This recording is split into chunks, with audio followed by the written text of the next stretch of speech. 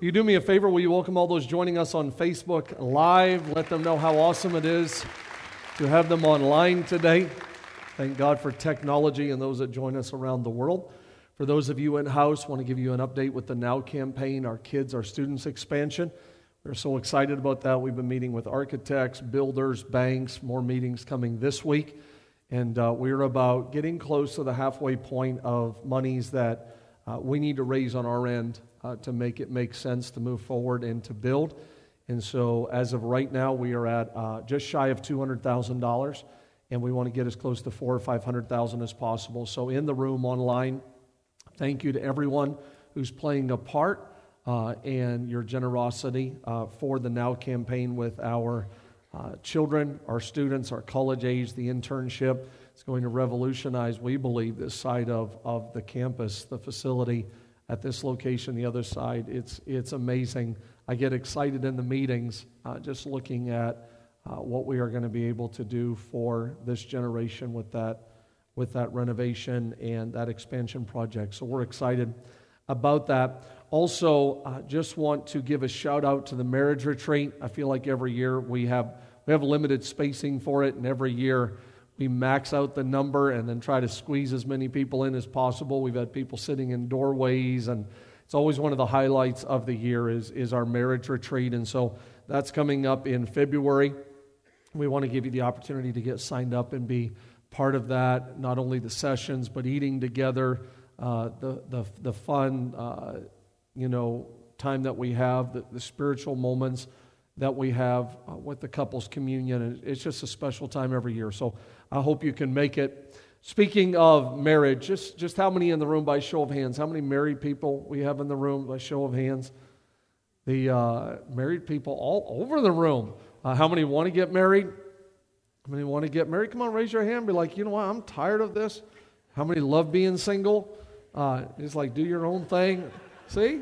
They're in every service, every crowd. Like, don't mess with me. I'm good. I am good, Micah. Speaking of marriage, I heard the joke. Jimmy is reading his newspaper, and as Jimmy's reading his newspaper, he says to his wife, Edith, look, there's an article in the newspaper about how women speak and use twice as many words as men. Edith thought about it for a second and responded. She said, well, that's because we have to tell you everything twice. How many women could say amen to that? I heard the joke about one couple. They've been married for 50 years, and some people was asking this couple, what is the secret to their long marriage? How do you stay married for 50 years? And the husband said, well, we take time to go to a nice restaurant 2 times a week. We have a little candlelight, good dinner, soft music, some dancing. She goes on Tuesdays and I go on Fridays. That's not funny. I did hear the joke about the wife. She'd been married for years, and she was talking to some younger ladies, and she was telling them marriage actually teaches you a lot. She said, she was sharing just one of the things. She said, I actually now know 75 different ways to tell my husband that he's wrong. Someone said, I heard someone say, I don't know why that men go to bars to meet women. Go to Target. The female to male ratio is 10 to 1, and the women are already looking for things they don't necessarily need. It's not funny. Those of you that like studies and statistics, I like statistics and facts and things like that. I actually have heard that studies say that some women actually don't even pass gas. They just hold it in and it comes out as drama. That's not funny. Sort of it is. I don't know if it's funny in church, but it's... All right, 2 Kings chapter 5. Is that like a weird transition to go from that to... If you have your Bibles, 2 Kings chapter 5, we're going to be talking about clean today. Everyone say clean. And we say it one more time, clean. 2 Kings chapter 5, I want to read to you a story about a man by the name of Naaman, and to take this biblical, historical story and apply it to our lives. 2 Kings chapter 5, verse number 1. Naaman, commander of the army of the king of Syria, was a great man. I want you to notice that today. He was a great man. In high favor, by him, the Lord had given victory to Syria. He was a mighty man. Notice the description of his life. He's a mighty man. But he was a leper. So mighty, powerful, but he was a leper. Now the Syrians, on one of their raids, had carried off a little girl from the land of Israel, and she worked in the service of Naaman's wife. She said to her mistress, would, some translations will use the word wish, would that my Lord were with the prophet who was in Samaria. He, meaning the man of God, the prophet, he would cure him of his leprosy. Verse 9, so Naaman came with his horses and chariots and stood at the door of Elisha's house. And Elisha sent a messenger to him saying, go and wash in the Jordan 7 times and your flesh shall be restored and you shall be, here's our word today, clean. And you shall be clean. But Naaman was angry and went away saying, behold, I thought that he would surely come out to me and stand and call upon the name of the Lord his God. And notice this, and wave his hand, that he would wave his hand over the place and cure the leper. Are not Abana and far part of the rivers of Damascus better than all the waters of Israel? Could I not wash in them and be clean? So he turned away and went away in a rage. He turned away and went away in a rage. Our final verses today, verse 13 and 14, but his servants came near and said to him, my father, it is a great word the prophet has spoken to you. Will you not do it? Has he actually said to you, wash and be clean? So he, Naaman, went down and dipped himself 7 times in the Jordan according to the word of the man of God, and his flesh was restored like the flesh of a little child, and he was, everyone say clean. He was clean. The name Naaman comes from a Hebrew verb that means delightful, pleasant, beautiful. If you were to read, whether it's commentaries or even different translations of the wording used to describe Naaman, some of the words you would find commander, important, great, powerful, popularity, he had prestige, he's highly regarded, honorable, rich, recognized, he has access to the king. But he was a leper. So you read and study all of these words, all of these attributes, all of these characteristics that look like win, but he was a leper. It's amazing to me over the years of pastoring and ministry how I could read these verses and then revisit in my own life conversations that I have had with people where they will begin to say, Pastor Micah, my husband is a really good man, a hard worker, he provides.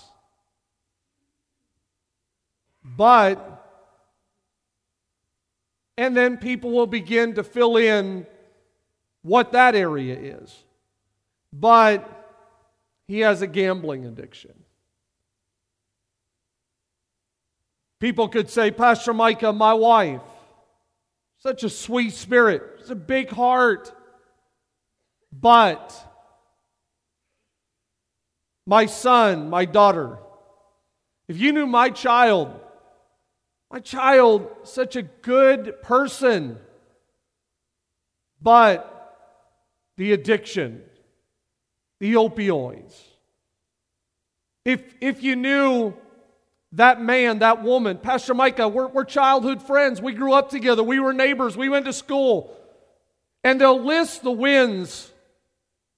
And then often they'll follow it up. But they have anger issues. But they're undisciplined. A good person, but they battle pornography. That guy is such a good guy. But if you're around him for 5 minutes, he really struggles with gossip. But they're greedy. But they're selfish. But they're egotistical. But take a moment today. Look at the person beside you, especially if they're a family member or a friend. Look them right in the eye. Will you do me a favor? Look them right in the eye. And ask them, how big is your butt?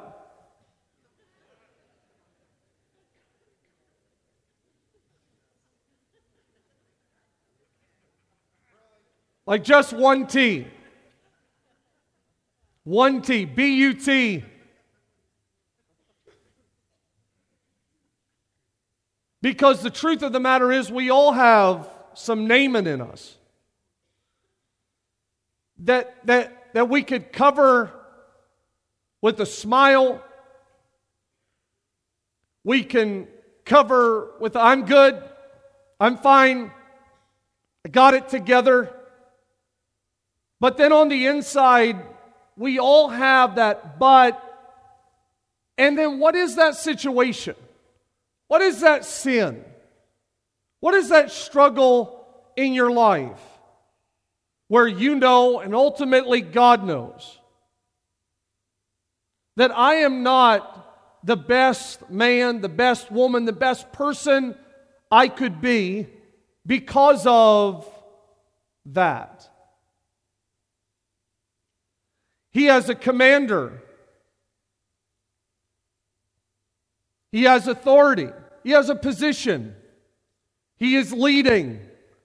But even though he's a commander, he has a condition. He's important, but he has issues. He's very gifted, but he has a glaring weakness. If we're not careful in life, we spend all of our time celebrating the powerful in a person's life.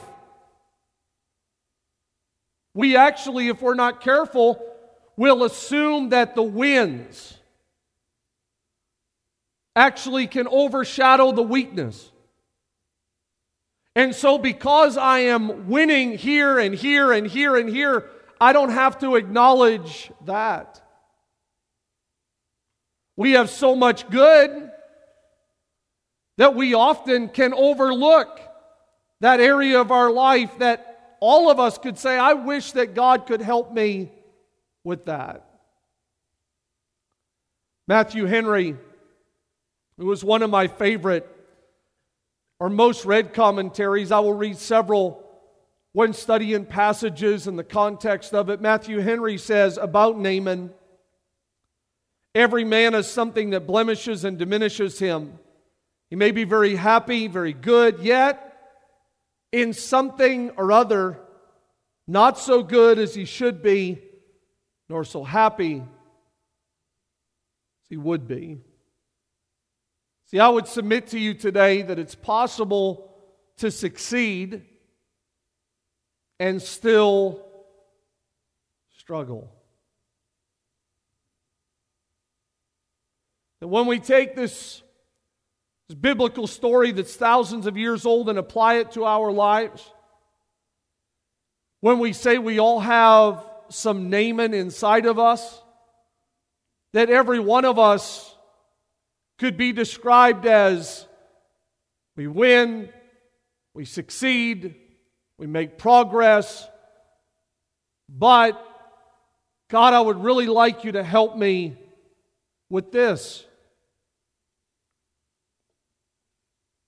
In this passage of Scripture, we have a maid, an Israelite, who's carried captive into Syria, and Naaman's household gets connected with this young lady. Never underestimate the importance of relationships that God brings into your life. How you will come to an intersection or a crossroads in life, and God will bring a certain person or certain people into your pathway. Never underestimate how important that could be in your life. This young lady that is in this season of her life in Naaman's home notices the leprosy. And she is going to point him to the prophet. When you look at this passage, I think a principle that we could take note of is that those closest to us typically see the sickness most often. Those closest to us typically see the sickness most often. You maybe could say that today of someone in your life where you would say, Micah, you don't really know someone until you live with them. You don't know someone until you work with them. Over my years of pastoring and ministry, I could think of many scenarios where people have said, I opened a business or a company, or I opened it with a best friend. I opened it with a family member. And Micah, I saw a side of them in business that I didn't even know existed. They say you don't know someone until you play sports with them. For some people, they would say you don't really know someone until you play a game with them. Like they could be the most lovable, kind, gracious, and yet that woman gets at a little league game and her little Johnny is not getting the breaks, and you can see a side of her that you're like, who is that? You could get out a Monopoly game. It's funny when I hear stories like this where people will say, have you ever played cards with that person? Like, have you ever played a game with that person? Like Pastor Micah, they are like, flip the game, like, you're cheating, This proximity can allow you to see certain things in people's lives. This young lady sees the sickness.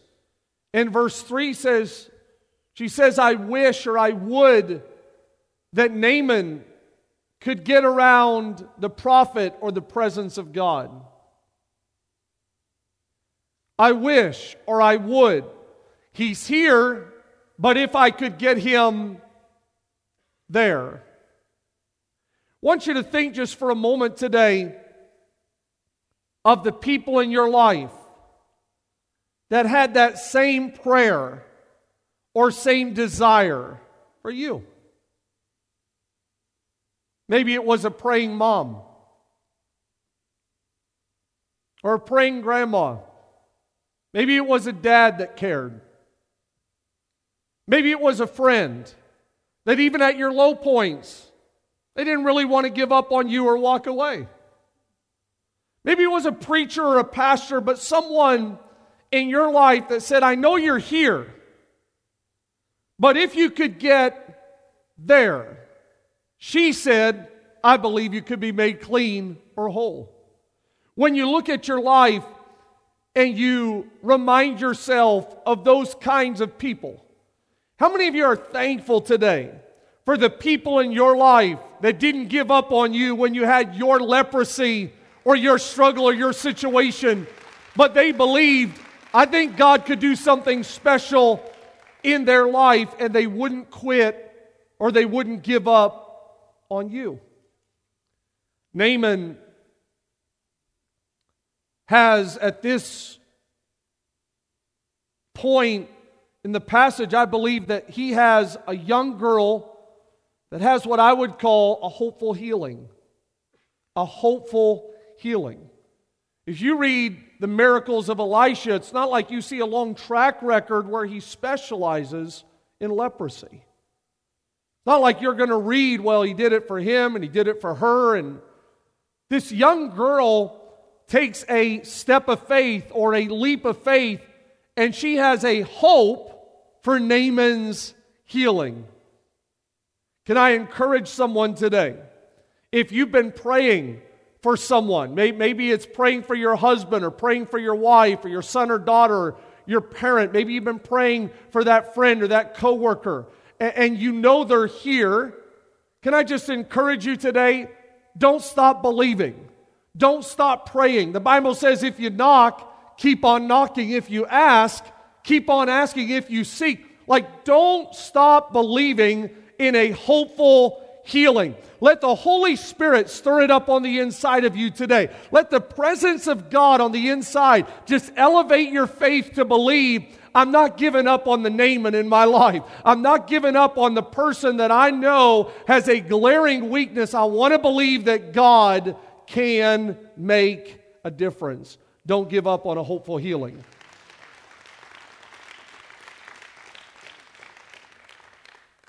Naaman has some sort of an admission or agreement. When you look at the steps to a turnaround, often people will say there's 7 steps to a turnaround. Some have 10 steps to a turnaround.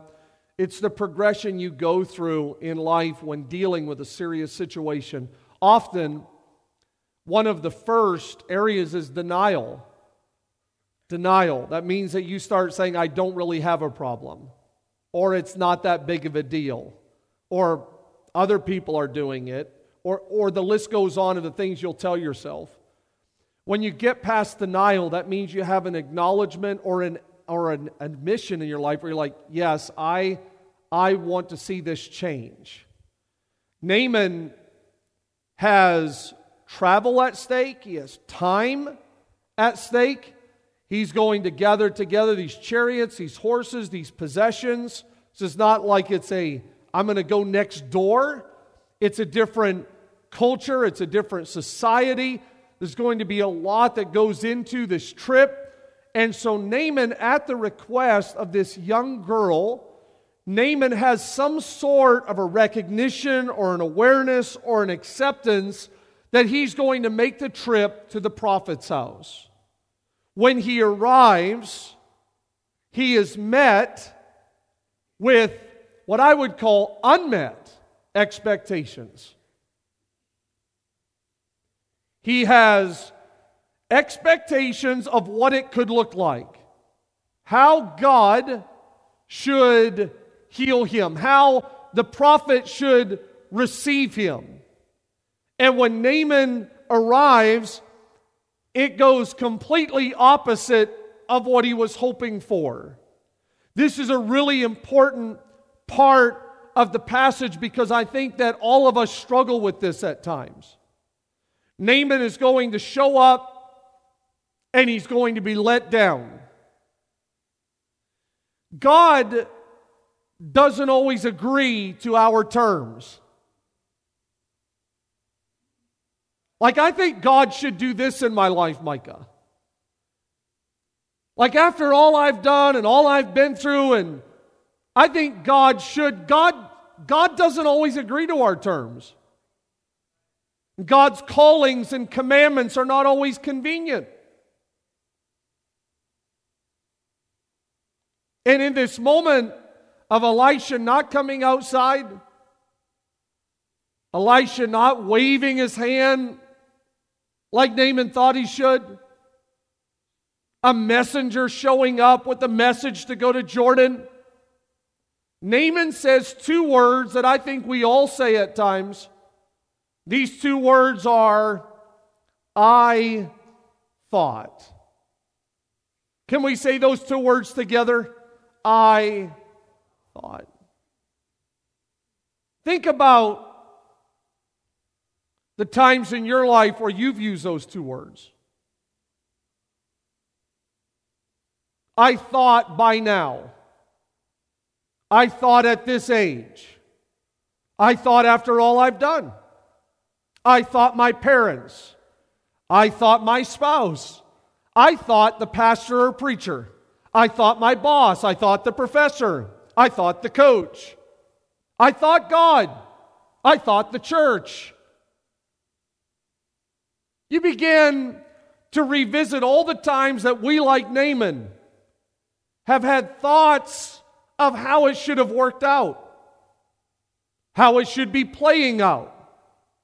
And our mind will often keep us from the miracle. I thought. Or maybe you slide those two words into this phrase in your life. I never thought. I never thought my parents would leave me. I never thought my child would rebel. I never thought that friendship. I never thought I would be sitting here right now going through this.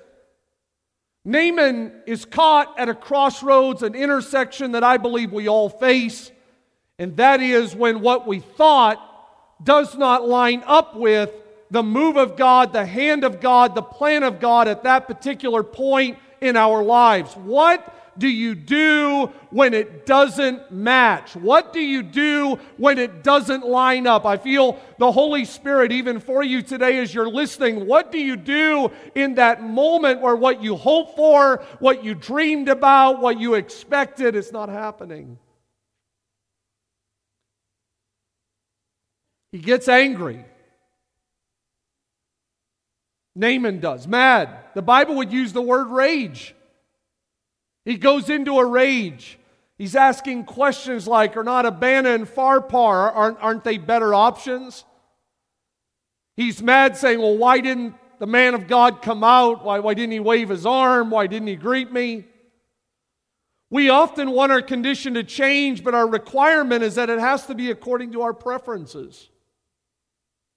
We want to change, we want to be clean, but we want it on our terms. I'm not going to a dirty Jordan River. I'm not going to counseling. I'm not going to put myself out there for prayer. Not going to have accountability or responsibility in my life. Not going to set up details of what discipline could look like. Like I want to be clean, but I'm not willing to do that. Naaman is in this moment, and anger takes over. They say that anger is when our mouth works faster than our mind. How many has ever been there before? Where you could raise one hand and say, that's me. Some of us could raise both hands and be like, which time? Anger, when my mouth is going to say, he begins to say, I thought. He said, I'm out of here. I'm done. Why didn't he? How come? I heard the joke about the husband that asked his wife, he said, when I get mad at you, you never seem like you argue back. When I'm mad or angry, you never really fight back. How do you control your anger? The wife said, well, I just walk away and I go and clean the toilet. The husband said, how does that help? And she said, I use your toothbrush. It's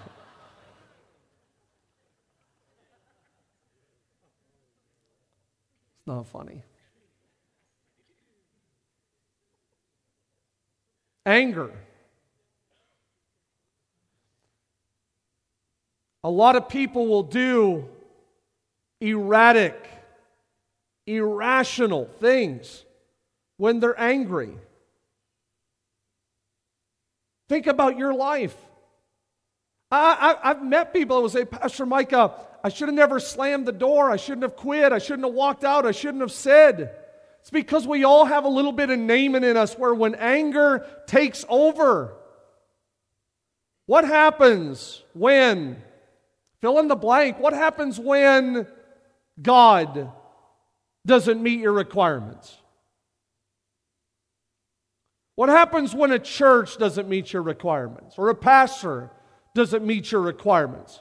What happens when a husband or a wife? What happens when your career doesn't meet your requirements? What happens when a friendship, a love? I thought love, Pastor Mike, I thought we were going to date and communicate and laugh and intimacy, and I never dreamed that we would be fighting for our family or fighting for our faith or fighting for our future. What happens when life doesn't meet your requirements? In those moments, we all are susceptible to what happened with Naaman. Naaman gets mad, gets angry, and he's going to walk away. I've met people whose lives are defined by verse 12. We read down to verse 14. Verse 14, he's dipping himself, he's clean, it's a miracle, he's restored. How awesome is verse 14? But I've met people whose lives are defined by verse 12, where they get stuck in verse 12. They stop in verse 12. They shortchange themselves in verse 12. They allow someone or something, this unmet expectation, to cause them this anger, this rage. I've watched gifted people go. I've watched talented people turn away. Good people that got angry. I know children that have wondered why their parents were walking away. One of the worst things that we can teach our kids is to walk away from God when things don't go our way.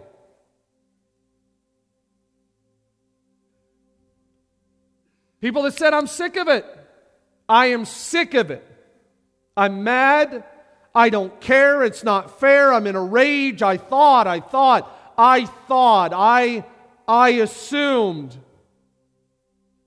And sometimes we develop a mindset that the response to God not meeting our preference is to walk away.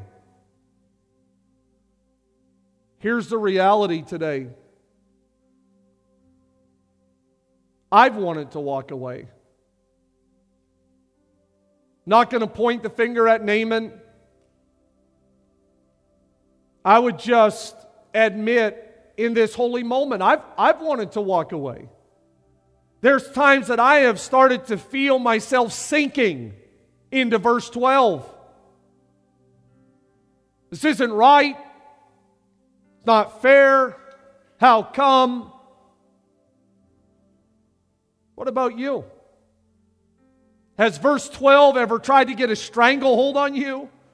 Has verse 12 ever tried to sink its claws in and grip you and say, I've got you exactly where I want you? Unmet expectations, questioning God, questioning your Elisha, questioning your life. I've got you exactly where I want you. He didn't answer the prayer you thought that He would. He didn't show up in the time. He didn't meet you on your terms and your preferences. Has verse 12 ever tried to close in on you? I'm thankful for verse 13. It may be my favorite part of the whole story. Beside of this ultimate miracle, I think verse 13 is so important. When it says that as he's leaving, he turned. Maybe you know someone who's turned. Maybe you've turned. You know when people say, he's turned into a man, I don't even know who he is. He's turned into a woman. She's nothing like what she used to be. Naaman turns physically, and I know it can happen spiritually, and he's walking away. And verse 13 says his servants. Usually when someone's in a rage, you don't even want to mess with them, right? When someone is like flying off the handle, you're like, let's just give them some time. Let's go in the other room. Let's go for a walk. They'll calm down. Thank God for verse 13, where these servants go up to Naaman. Look at what they say. I thought it was going to be great. I thought what he told you, I thought it was going to be great. And then they ask a question. Will you not do it? Will you not do it?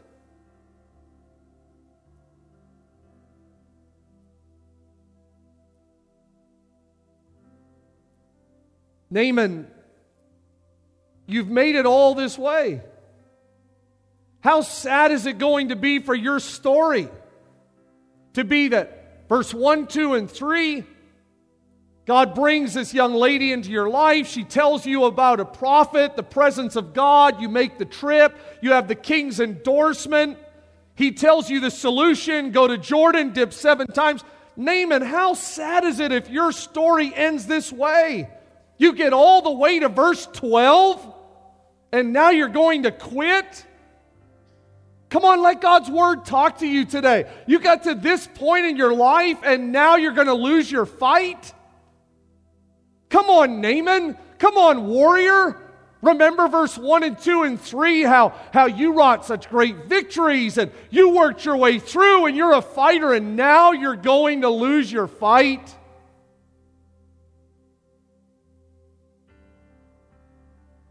They begin to talk with Naaman. You sure? You want to quit? Sure you shouldn't go back? I thought it was going to be great.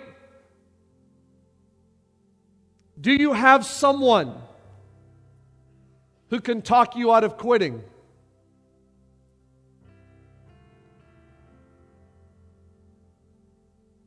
Do you have someone in your life, a friend, a spouse,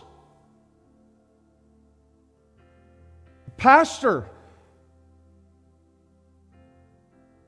Do you have someone in your life that can tell you, stop living bitter, stop living offended, stop living angry? Naaman, don't let rage be the end of your story. Do you have someone that can tell you, doesn't need to be over yet?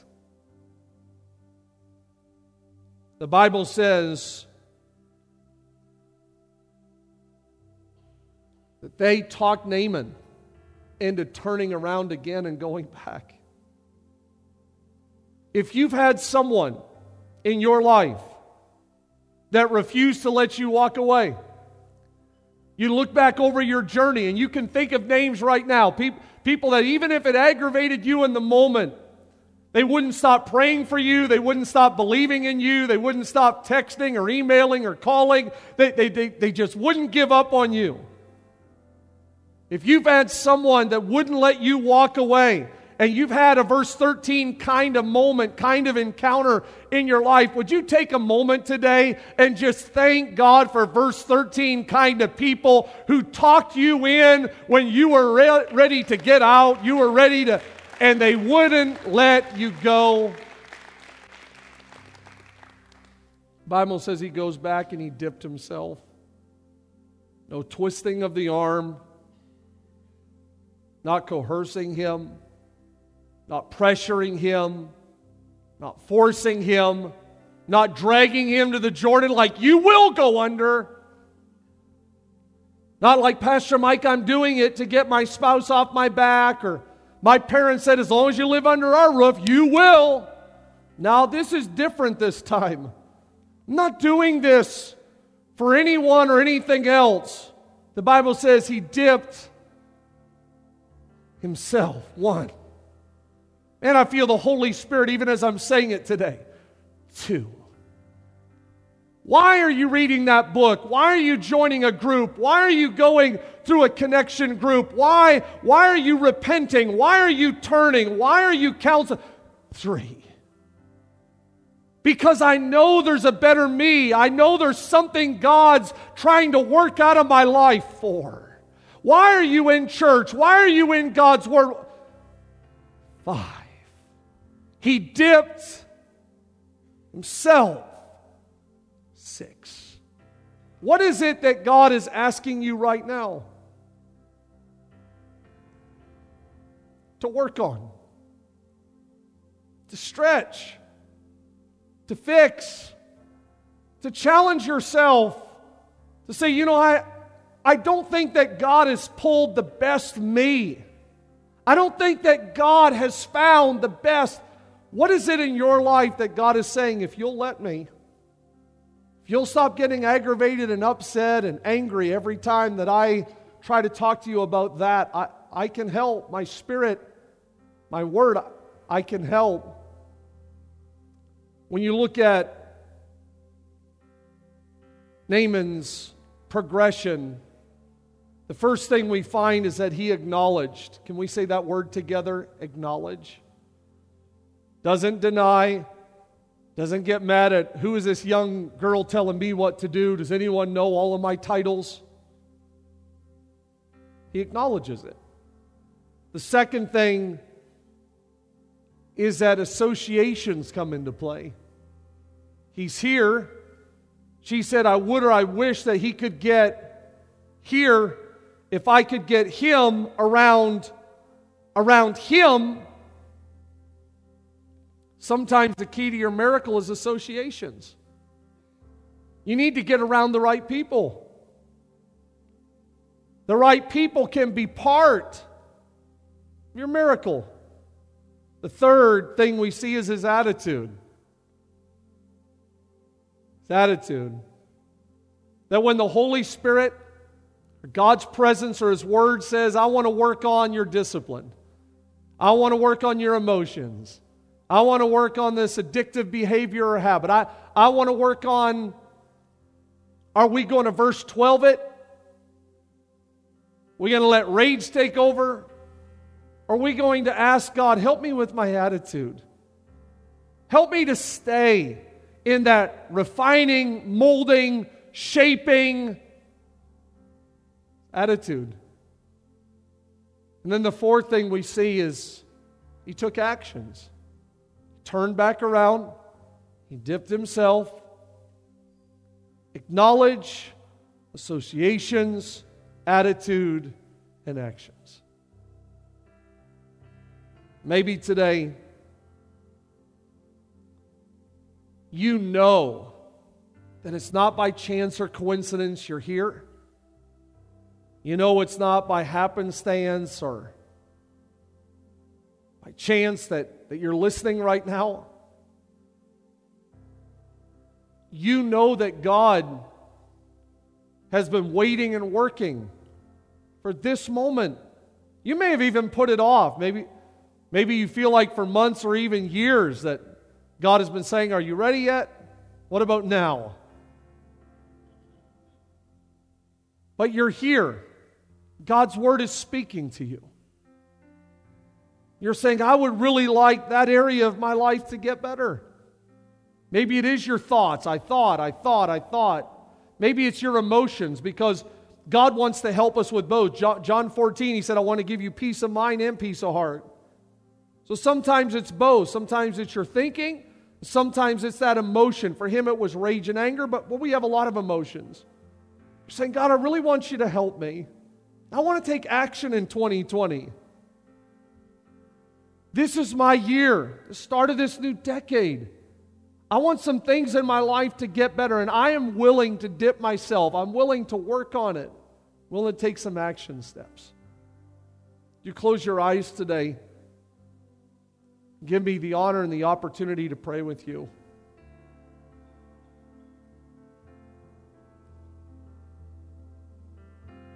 For some, it could be sin. The Bible says we're all born in sin. That's why we need a Savior. So you acknowledge the sin in your life. We're born in sin, but then the Bible will also talk about occasional sin and even habitual sin or continuing in sin.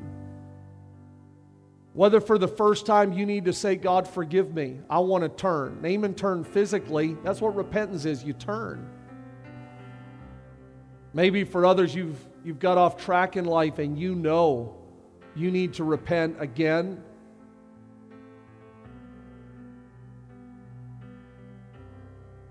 It's not just sin that stops us. Sometimes it's struggles. Hebrews would call it the sin and the weight. Sin and weight. It besets or sidetracks you. You can be a Christian and still struggle. And maybe today it's the struggle that God's Holy Spirit is trying to get you to confront. What is the thing that continues to beset you or sidetrack you? What is that? But if you're serious, if in 2020 you're saying, God, I would really like you to help me in this area of my life. And even as I'm talking, you know what it is. You know what it is. You're saying, God, would you help me with that? Could be a wide range of things. Could be saying, God, I'm the one with the discipline, or I'm the one with that. It's me. It's me. I have the unforgiveness. I have the offense. I'm the one who got stuck. It's me. It's my marriage. It's actually my child. The whole time you're talking, I'm thinking about my family.